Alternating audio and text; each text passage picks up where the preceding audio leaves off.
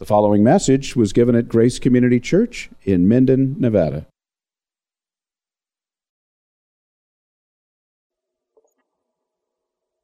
If you take your Bibles, please, and turn to Romans chapter 11.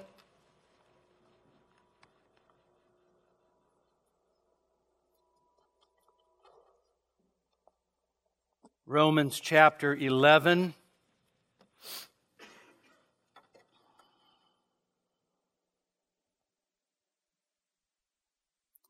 We're going to start reading at verse 17. This is God's holy word. But if some of the branches were broken off, and you, being a wild olive, were grafted in among them and became partakers with them of the rich root of the olive tree, do not be arrogant toward the branches. But if you are arrogant, remember that it's not you who supports the root, but the root supports you. You will say then, branches were broken off so that I might be grafted in. Quite right, they were broken off for their unbelief, but you stand by your faith. Do not be conceited, but fear. For if God did not spare the natural branches, He will not spare you either. Behold then the kindness and severity of God. To those who fell, severity, but to you God's kindness if you continue in His kindness. Otherwise you also will be cut off. And they also, if they do not continue in their unbelief, will be grafted in. For God is able to graft them in again. For if you were cut off from what is by nature a wild olive tree and were grafted contrary to nature into a cultivated olive tree, how much more will these who are the natural branches be grafted into their own olive tree? For I do not want you, brethren, to be uninformed or ignorant of this mystery, so that you will not be wise in your own estimation, that a partial hardening has happened to Israel until the fullness of the Gentiles has come in, and so all Israel will be saved. Just as it is written, the deliverer will come from Zion. He will remove ungodliness from Jacob. This is my covenant with them when I take away their sins. The grass withers and the flower fades, but the word of our God abides forever. Amen. You may be seated.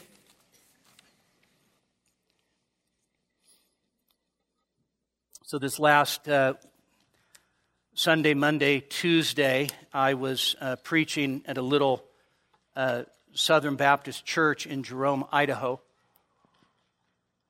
which is next to Twin Falls. And it's an old cow town, a lot of ranching, and therefore lots of Dutch people. I felt totally at home. And but this little Southern Baptist church is reforming, and I had the delight to preach to them twice on Sunday, twice on Monday, and twice on Tuesday, and pray for Northridge Fellowship. It is an amazing thing to see people gripped by the truth of God's Word and then want to put it into practice in their local church. So they already asked me back. I told them I'd have to ask Ariel.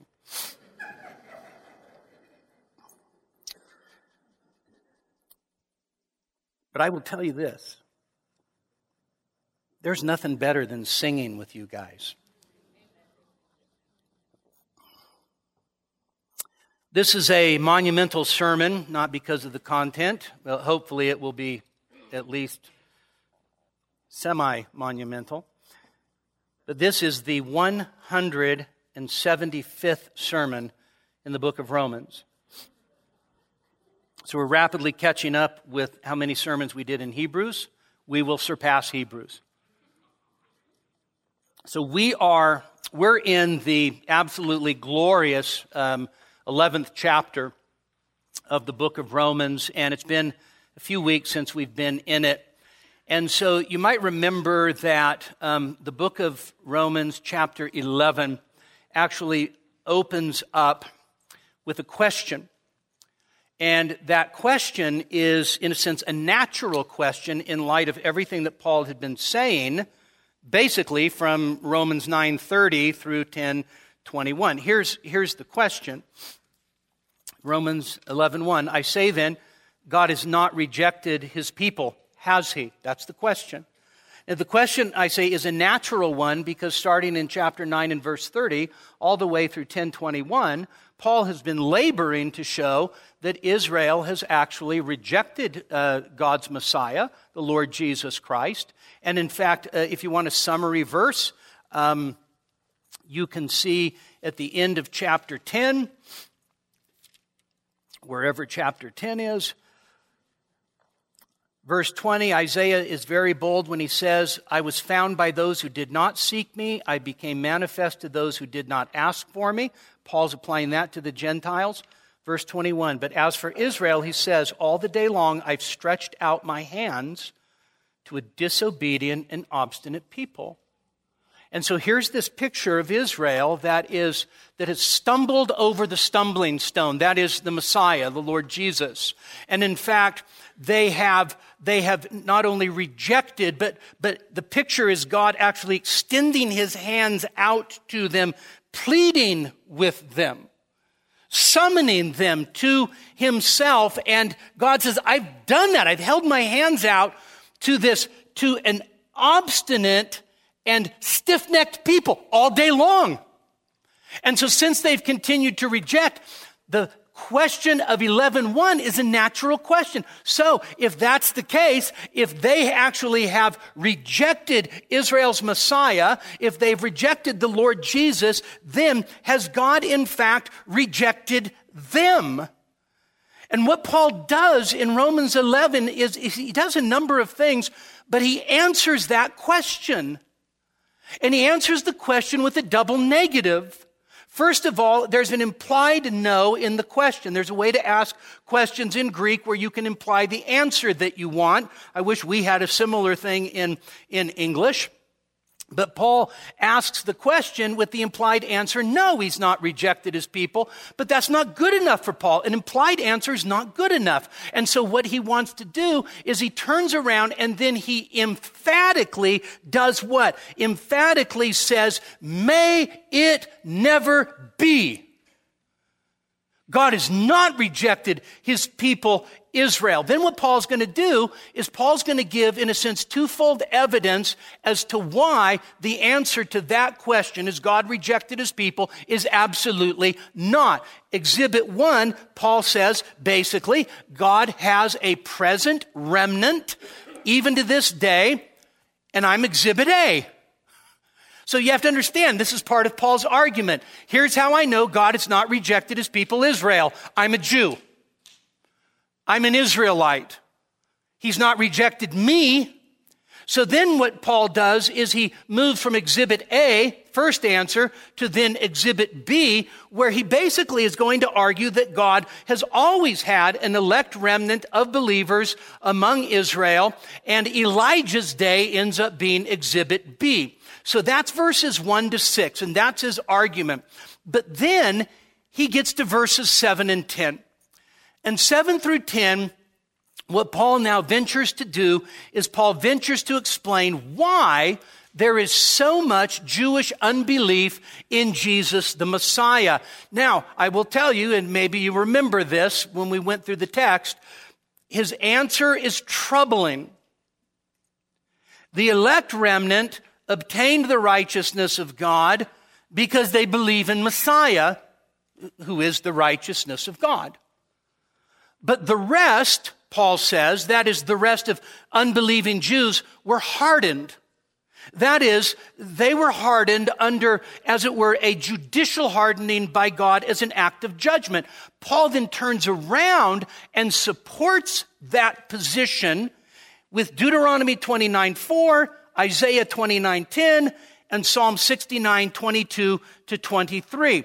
So Paul gives an answer that is unsettling to us at first, but you have to understand that Paul is not looking at it in terms of under a microscope. He's looking at it in terms of the broad sweeping spectrum of God's work in redemptive history. All right? So the majority of the Jewish people at the time of Jesus, rejected Jesus the Messiah, but God's not rejected his people. Now, to be sure, there's a partial hardening that has come upon Israel. And then what Paul does is he develops the argument in 11 through 15.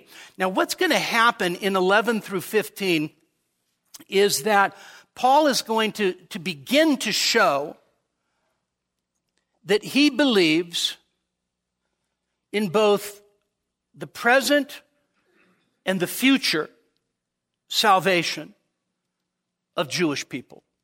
Okay? Present salvation, God's always had an elect Jewish remnant. Okay? And in a sense, he always will.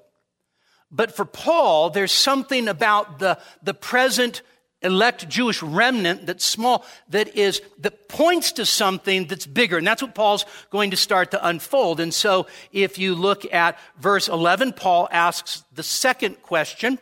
He says, I say then, they did not stumble so as to fall, did they? Okay. Now again, what do you think? Implied answer, no. Emphatic answer, may it never be. Right? So you have to understand. So Paul's now asking, so they stumbled for sure, but did they stumble and fall as to complete ruin? And the answer to that is absolutely not. And then Paul begins to explain why they have not fallen completely. But what he does is he ends up explaining it in ways that, in a sense, shows what we said was called sort of ricocheting grace. Okay? Grace. So Paul's going to, in a sense, go back and forth between Jew and Gentile. There's going to be a little parenthetical thought there where Paul actually says, so I magnify my ministry. Paul was an apostle to who? To the Gentiles. By the way, very unlikely fit. Okay, seriously, very unlikely fit. Paul would have been the preeminent choice for the Jewish academic elite, right? But no, he sends them to dumb hick Gentiles. All right, so here you have one of like the most brilliant minds walking on the planet, and God says, "Okay, I'll just show you what I think is funny. You're going to be Gentile apostle. All right, you're going to go hang out with people that eat bacon, Paul." And Paul says, so you know what I do? I magnify that ministry to the Gentiles in order to provoke my kinsmen to jealousy. In other words, as I'm out there preaching the gospel to Gentiles, this has everything to do with our text today, which we will get to. When I'm out there and I'm preaching to the Gentiles and I'm telling them about the kindness of God and God's covenant love and the glories of Messiah and the riches of salvation, and Gentiles now are coming into the kingdom, I want Jewish people to look and say, hey, that should be us, and provoke them to jealousy. And so Paul then, what he does is the passage ends up hinging on several words. So they did not stumble as to fall beyond recovery, did they? Now, what Paul does is he uses a series of words related to Israel, like this: their transgression, their trespass, their loss, their rejection. And then words related to the Gentiles: salvation, riches, reconciliation. Then he goes back to words related to Israel. How much more? Fulfillment, acceptance, life from the dead. And so what Paul does in 11 through 15 and 16 is he actually gives this big picture of Israel's future hope by showing that, yes, Israel had indeed trespassed. They had transgression. Yes, they had loss. Yes, they rejected Christ, and then God to some degree rejected them, but not fully. And now, as a result of that, what happens? Salvation comes to the Gentiles. The riches come to the Gentiles. Reconciliation comes to the Gentiles. And then Paul says, and once that happens, then it's going to bounce back. How much more? So when it bounces back, how much more? Lesser to the greater. Fulfillment Acceptance with God, not rejection anymore. Acceptance with God. And then life from the dead. Wow. Now, boy, I tell you what, if you can't get excited about the Bible, something wrong with you. So get to verse 17. And Paul's going to start. He's going to introduce this metaphor of the olive tree. Right? Of course, the olive tree is the famous part of the passage. But really what's in view here is warning against the Gentiles, or to the Gentiles, against pride. That's what's in view. So he gives us a picture of this tree. And so the root of the tree is, you can think of the roots as Abraham or the patriarchs or the patriarchal promises, and then the branches on the tree, which at this point are not specifically identified, are both believing Jewish branches and then engrafted Gentile branches. Now what follows in this olive tree imagery is most certainly the relationship between the natural branches and the wild olive tree branches, the branches that have been broken off, unbelieving Jews, engrafted branches, believing Gentiles. But the important part of the section is not Paul's view of olive trees. The important part of the section is the ethical section that warns against Gentile pride. So in verses 18 through 22, there are actually 4 commands. Okay? Verse 18, do not be arrogant toward the branches that were cut off. Okay? Second imperative, do not be conceited. Third imperative, fear. Fourth imperative, behold, gaze, look upon the kindness and severity of God. Okay. To those who fell, severity. But to you, kindness, if you continue in His kindness. So what we did when we got to that text is we looked at how the warning passages work. It's a warning passage, obviously. And then we followed it up with, what about those who quit the race? All right, and that kind of brings us up. Now we get to verse 23, and 23 to 27 is going to speak about Israel's salvation. 28 to 32 will speak about the glory of God's plan. All right, so verse 23, which is where we left off, and they, that is the cut off olive branches, they also, if they do not continue in their unbelief, will be grafted in, for God is able to graft them in again. All right, so notice what he says, verse 22, behold then the kindness and severity of God. To those who fell, severity. Okay. But God's kindness to you, if you continue in His kindness. Otherwise, you also will be cut off. And so they also, notice the way that it flows, if they do not continue in their unbelief, they'll be grafted in again. Now, the concern of Paul in this next section, really 17 or 23 through 27, the concern of Paul is certainly going to keep Gentile pride in view, but now he's thinking about something else. Now he's thinking about taking those cut off branches and engrafting them back into the olive tree from which they were broken off. Okay? Now that ends up being hugely significant. So notice the language. These also, that is the broken off branches, if they do not continue in unbelief, shall be grafted in. So make no mistake, the broken off branches are the branches that have rejected Jesus the Messiah.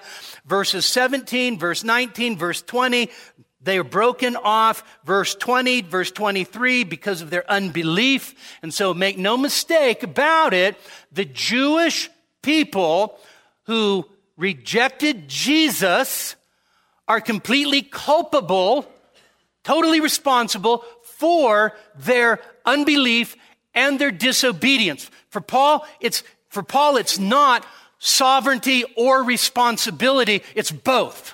Okay? Partial hardening, but you know what? Unbelief, trespass, rejection, obstinacy, so forth. But here's the beauty of what Paul says in verse 23. Those that got cut off can actually be grafted in again. There's hope. There's hope. And so the very people that Paul loves, the very people that he said, I wish I myself could be accursed, cut off from Christ for the sake of my kinsmen according to the flesh, those people whom he loved, the Jewish people, he says they can be grafted in again, provided they don't continue in their unbelief. It's an important qualifier, isn't it? It's crucial to note that if they are grafted back in, it will only be because they have repented of their unbelief in Jesus and turned to faith in Jesus. All right, so let me be as loud and clear and as direct as possible. Paul, nor anywhere else in Scripture, ever teaches that there is some kind of saving virtue in simply being Jewish. If a Jewish person is to be grafted back in, it is because they have believed in Jesus. In other words, if a Jewish person continues in unbelief and rejection of Jesus, their destiny is exactly the same as Gentiles who reject Jesus and continue in their unbelief. Okay? So, it appears that what Paul is doing is he's dealing with a Gentile assumption. Now, the church at Rome, by the way, would have been predominantly Gentile. And the Gentile assumption may be something like this. Well, you know, once cut off, always cut off. Which is sort of like the reverse of like once saved, always saved. Once cut off, always cut off. Or maybe the assumption looks something like this. God's completely done with the Jewish people.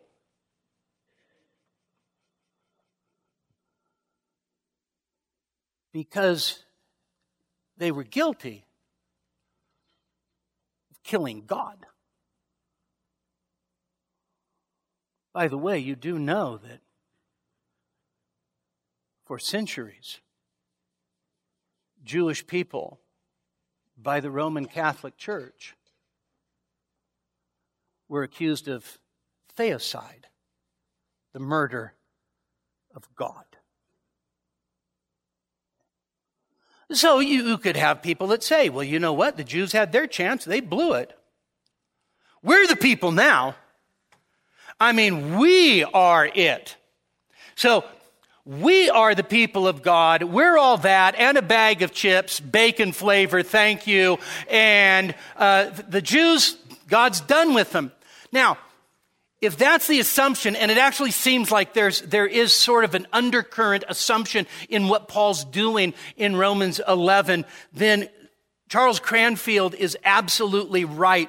He says, the Gentile church is not called upon to pass judgment on them, the cut off branches, but rather to expect this miracle, they can be grafted in again, with eagerness.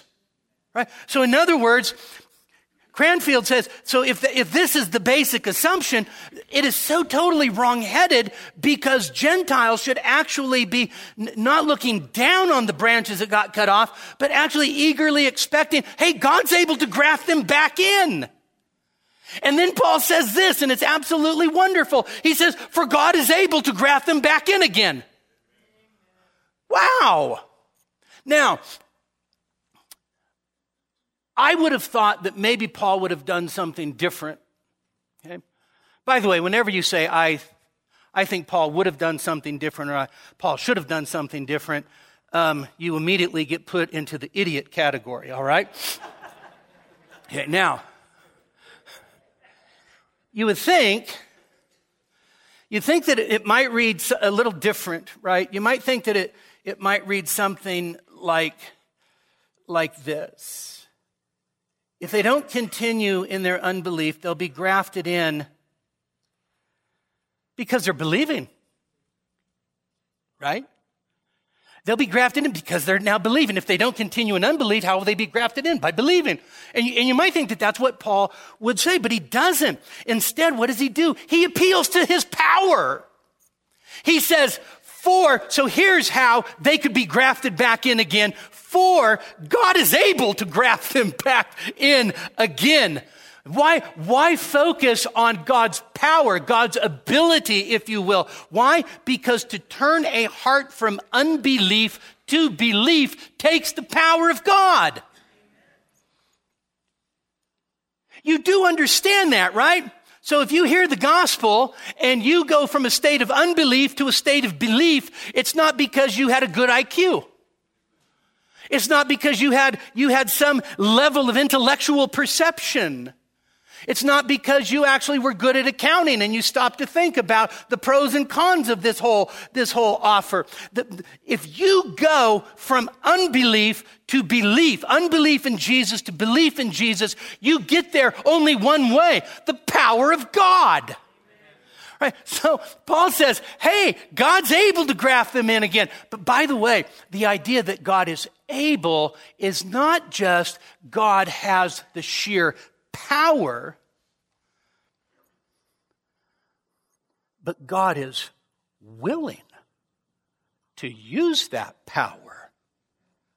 And that is consistent with his plan and his purpose. Now, you want a little hint on Bible reading? Pay really, really, really, really, really close attention to these little words. Verse 24, for if you were cut off from what is by nature a wild olive tree and were grafted contrary to nature into a cultivated olive tree, here it is. How much more? How much more? All you got to do is just read through Romans sometime and just say, you know what? I'm going to highlight every time I read how much more. Every time Paul says how much more, it's a big deal. Right? It's a big deal. So the how much more, so this is Paul's argument. So God's able, God's got the power, God is willing to actually graft them back in. And then he says, for if you, follow the argument here. So he's talking to the Gentiles. For if you were cut off from what is by nature a wild olive tree. Okay? What's the picture? The picture is that the Gentiles are this grove of wild olive trees, just growing here, there, everywhere. There's no rhyme or reason to how they grow or anything like that. They're wild olive tree. And Paul says, if God took you out of your natural wild olive tree, that is, you're taken out of where you were natively, where you belonged, and then you were brought over and then you were grafted in, notice his language, against nature, into a cultivated olive tree. So that's the picture of Gentile conversion. You get plucked out of what is yours by nature, your native Adamic, non-covenantal soil, and you get broken off there, and then you get brought over to this cultivated olive tree to which you do not naturally belong. And so Paul says, in a sense, you, by God's sovereign grace and power, were grafted into a tree into which you did not belong.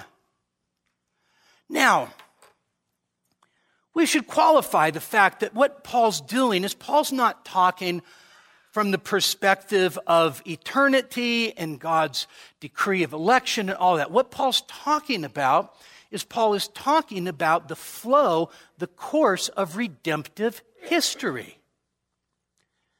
He says, so if that happened to you, how much more will these natural branches be grafted back in to their own tree?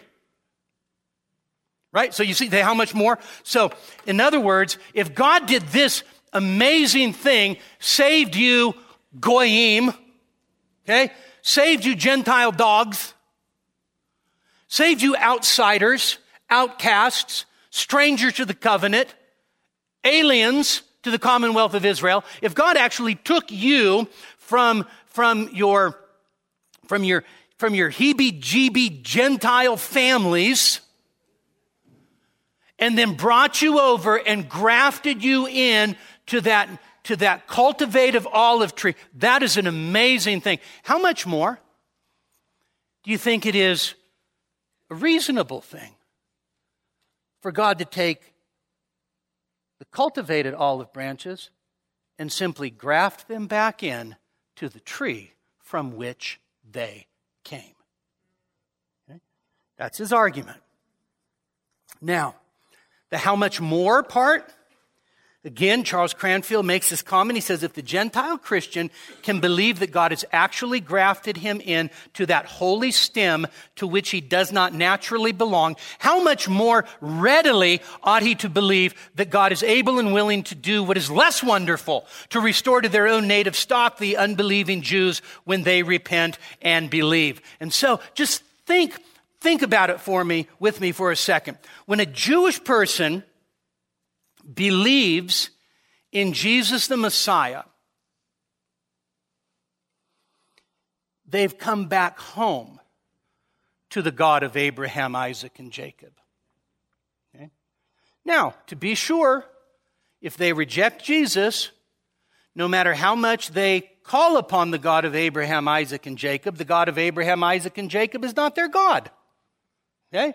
If you don't have the Son, you do not have the Father.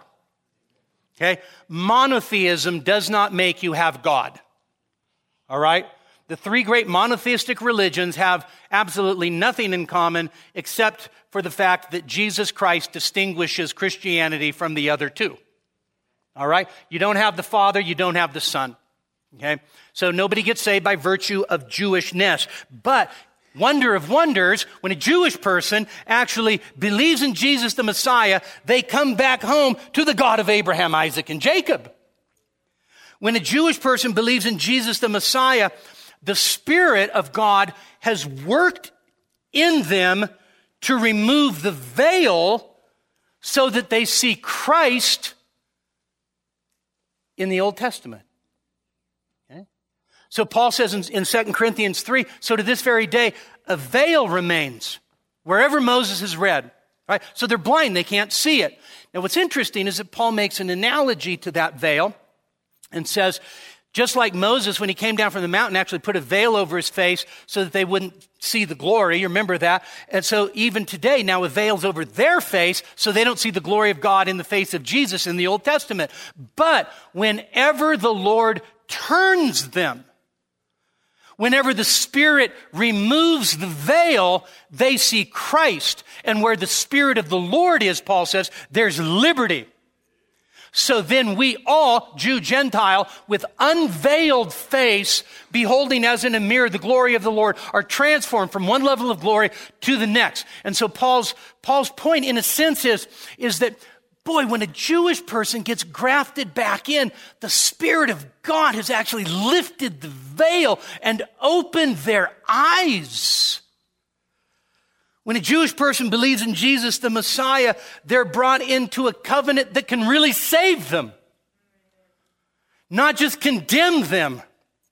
So when a Jewish person comes to faith in Jesus the Messiah, they don't go back into the old covenant. They don't go back into the Mosaic covenant. They're brought into the new covenant.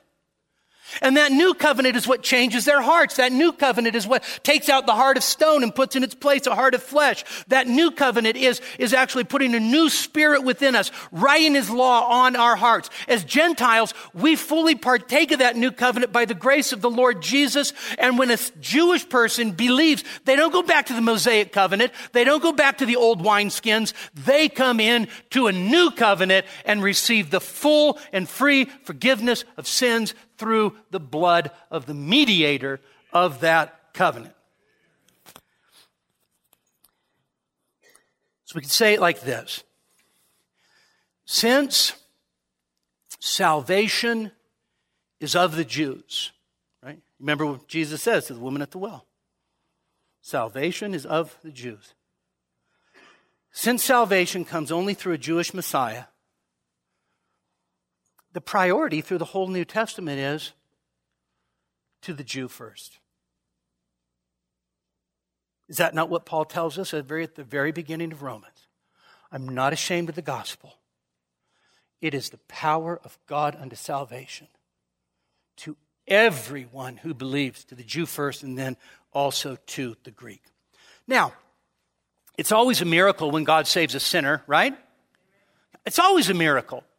You know, in a sense, when God saves a sinner, that is a bigger miracle than parting the Red Sea. Right? God can shuffle around inanimate creation, right? Easily. The salvation of a sinner is a miracle of God. The salvation of a sinner is always the demonstration of the power of God. So, let's say you got saved at 5 years old. I believe God can save 5-year-olds. All right? And let's just say in the simplicity of that little 5-year-old just trusting in the Lord Jesus, that's a miracle of grace. Oh, but let's say you're not 5. Let's say you're 85.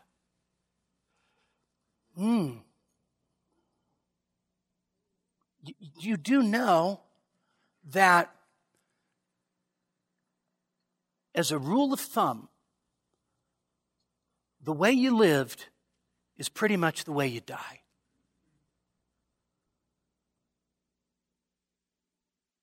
People that live however they want and think that somehow at the end they'll utilize that chance are fools. J.C. Ryle said there were 2 thieves on the cross, on either side of Jesus on the cross. One who believed so that we might not despair. The other who did not, that we might not presume. Okay? So, what I want to say though is, to us, the 85-year-old coming is like, wow, it's absolutely stunning. Some of you remember George Nugent, right? He's like 83, 84, 85 years old. God saves this guy. Unbelievable. I was blown away. I even to this day, I can't believe it. When I die, I'm going to see George Nugent in heaven. Stunning. Yeah? George wanted nothing to do with Jesus his entire life. And God saves him right at the very end. But let me say this. The same grace and the same power that saves a 5-year-old is the same grace and the same power that saves an 85-year-old. Okay? It's not like God's thinking, okay, let's see, the 5-year-old was easy. I don't know how I'm going to do this. Listen, 85, I don't know. You might have run out of luck. Also want to say, it's always a miracle of grace when God saves any kind of sinner. Okay? So, some of you were very nice people. Okay, some of you are very nice people. But before you came to Jesus, your best friend was Mr. Legality, and you lived in the town of morality. Okay? And you thought because you were civil, respectable, that you were A-okay. And then God showed you weren't and brought you to faith in Jesus. Okay? The grace to do that is no more special than the grace of reaching down to somebody who has hit the lowest of lows and is a drug addict, selling their body, out of their mind. When God reaches down and saves someone like that, it is the same grace and power as saving the nice guy. Okay? You know what that means? At the end of the day, if you're going to know Jesus, you need the sovereign power of Almighty God. If you're going to be a Christian, you need the sovereign power of Almighty God. Now, what do we make of that? Well, here it is. Nobody's out of the reach of the grace of God. Nobody's out of the reach of the grace of God. And so you keep praying, and when you feel absolutely hopeless about that person, that son, that daughter, that mother, that father, that cousin, that person that you work with that's heard the gospel 1,000 times, here's the reality. Because salvation depends wholly upon the power of God, nobody's outside of the reach of the grace of God. So you keep praying. Amen. You keep talking. You don't give up. You don't give up. Because God is able. God is able. Now, let me close with this. Well, let me kind of close with this. All right? So here's a picture of what Paul's saying. So imagine there's this family. It's a beautiful family, royal family. And this family is just full of just love and faithfulness and joy. The father he's strong, but he's tender. He's loving, he's kind. And then lots and lots and lots of the children in that family reject his kindness and then leave. And he yearns for them to come back, and he stretches his hands out and calls for them to return, but they refuse him, they refuse his gifts, and they go off and they do their own thing. And so the father looks, and there's the empty dinner table. And so what the father does is he goes out into the alleyways, and he goes out into the streets, and he gathers a family made up of street urchins and castaways and riffraff, who have absolutely no claims whatsoever to the family inheritance except for this: the father of the family brought me in. Okay. Then the children start saying, that kid's sleeping in my bed. That kid's eating my ding-dongs. That kid's sitting at my spot at the table. And then the father starts to draw those family members back in, and they start to trickle in. Paul's message is this to the newer family members: don't think for a second he won't take them back. He will. And don't think they don't belong, because they do. So as those prodigals, as it were, are trickling back into the family, the idea is welcome them back, because it's the Father who has exerted his power to bring them back.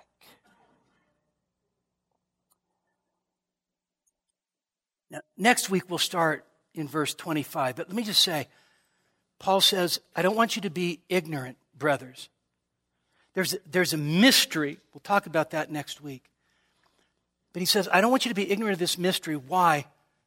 So that you won't be wise in your own eyes.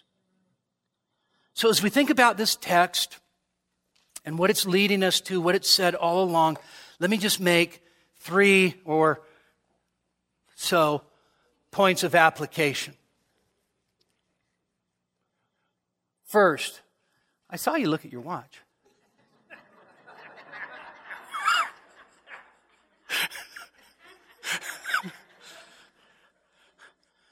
37 years, and this is how you treat me.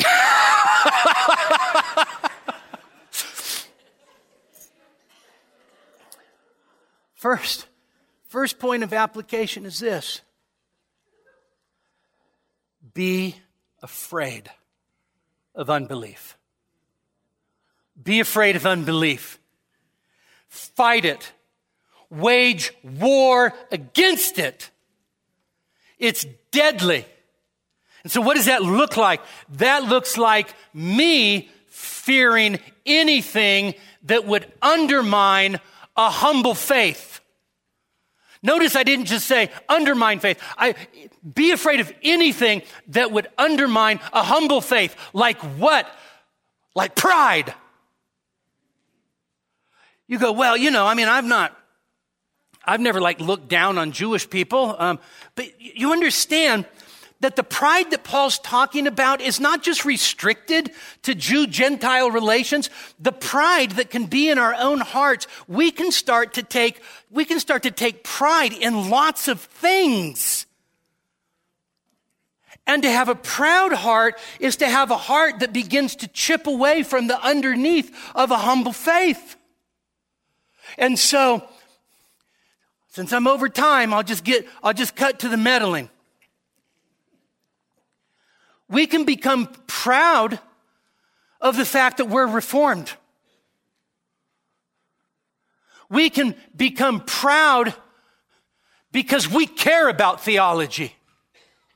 Now, the answer is, well, stop caring about theology. The answer is actually to care about it, love it, embrace it, and then realize that you are what you are by the grace of God. What do you have that you didn't receive? My goodness.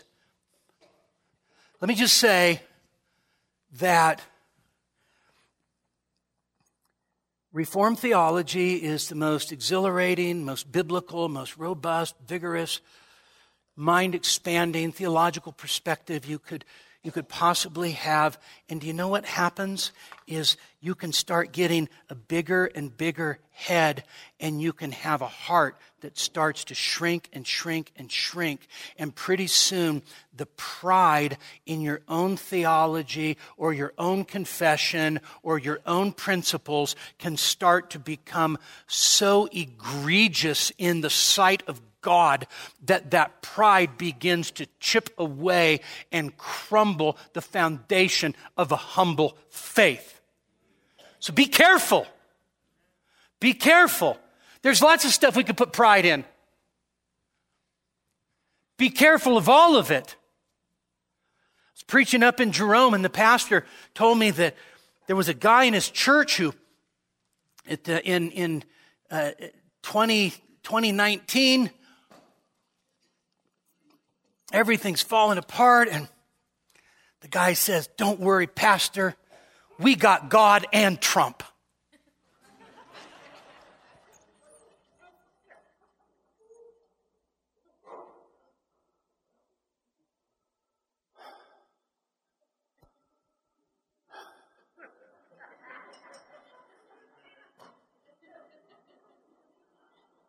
I thank God for the pastor who told that man, the only thing that matters is we have God. Okay?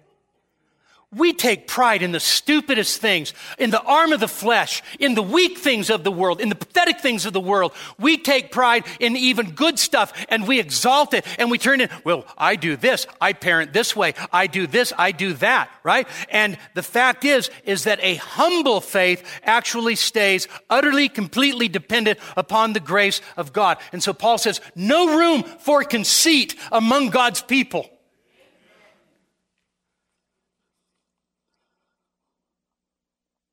By the way, you know how you stay humble? You just realize that if it wasn't God who saved you, and it wasn't God who opened your eyes, and it wasn't God who actually rescued you, you would be well on your way to hell. Okay? That's all you got to do. If God didn't act, guess what? I'd be one of those losers on my way to hell right now. Okay? Next, and oh my.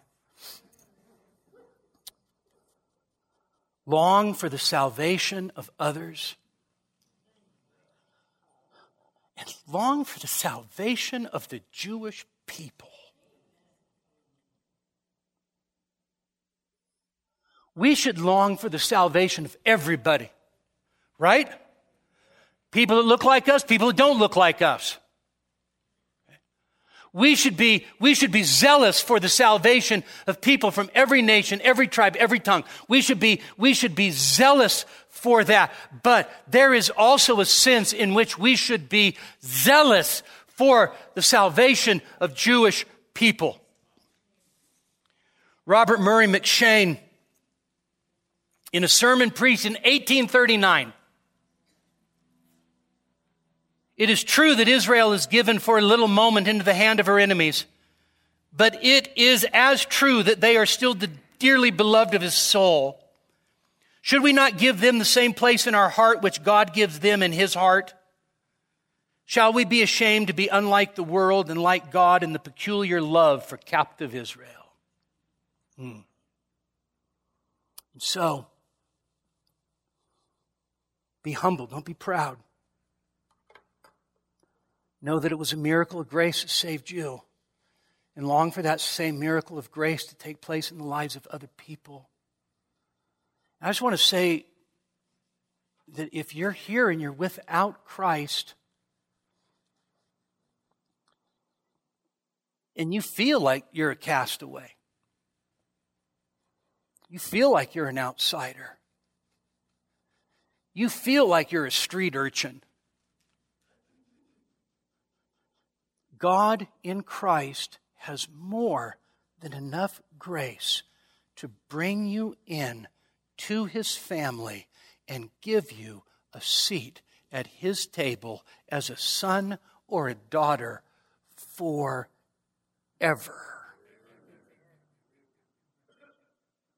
You turn to the Lord Jesus Christ. Attach yourself to him in faith. Turn from your sins and believe in him, and you will find that you will be grafted in gloriously. Let's pray. Oh, Father, we thank you for your word. Father, we do pray. We pray first for loved ones that are without Christ. Father, how our hearts break for them. We pray for their salvation. Show your strength and your power by bringing them to life. Father, we pray for Jewish people all over this world, cut off from that olive tree. Oh, Father, we pray that you would graft back in Jewish people by the millions, that they would look upon him whom they have pierced and mourn over him as for a firstborn, and that their hearts would be fully turned to your Son. Father, how we thank you for your word. We pray that it would run and be glorified today. Do its work in Jesus' name. Amen. We hope that you were edified by this message. For additional sermons as well as information on giving to the ministry of Grace Community Church, please visit us online at gracenevada.com. That's gracenevada.com.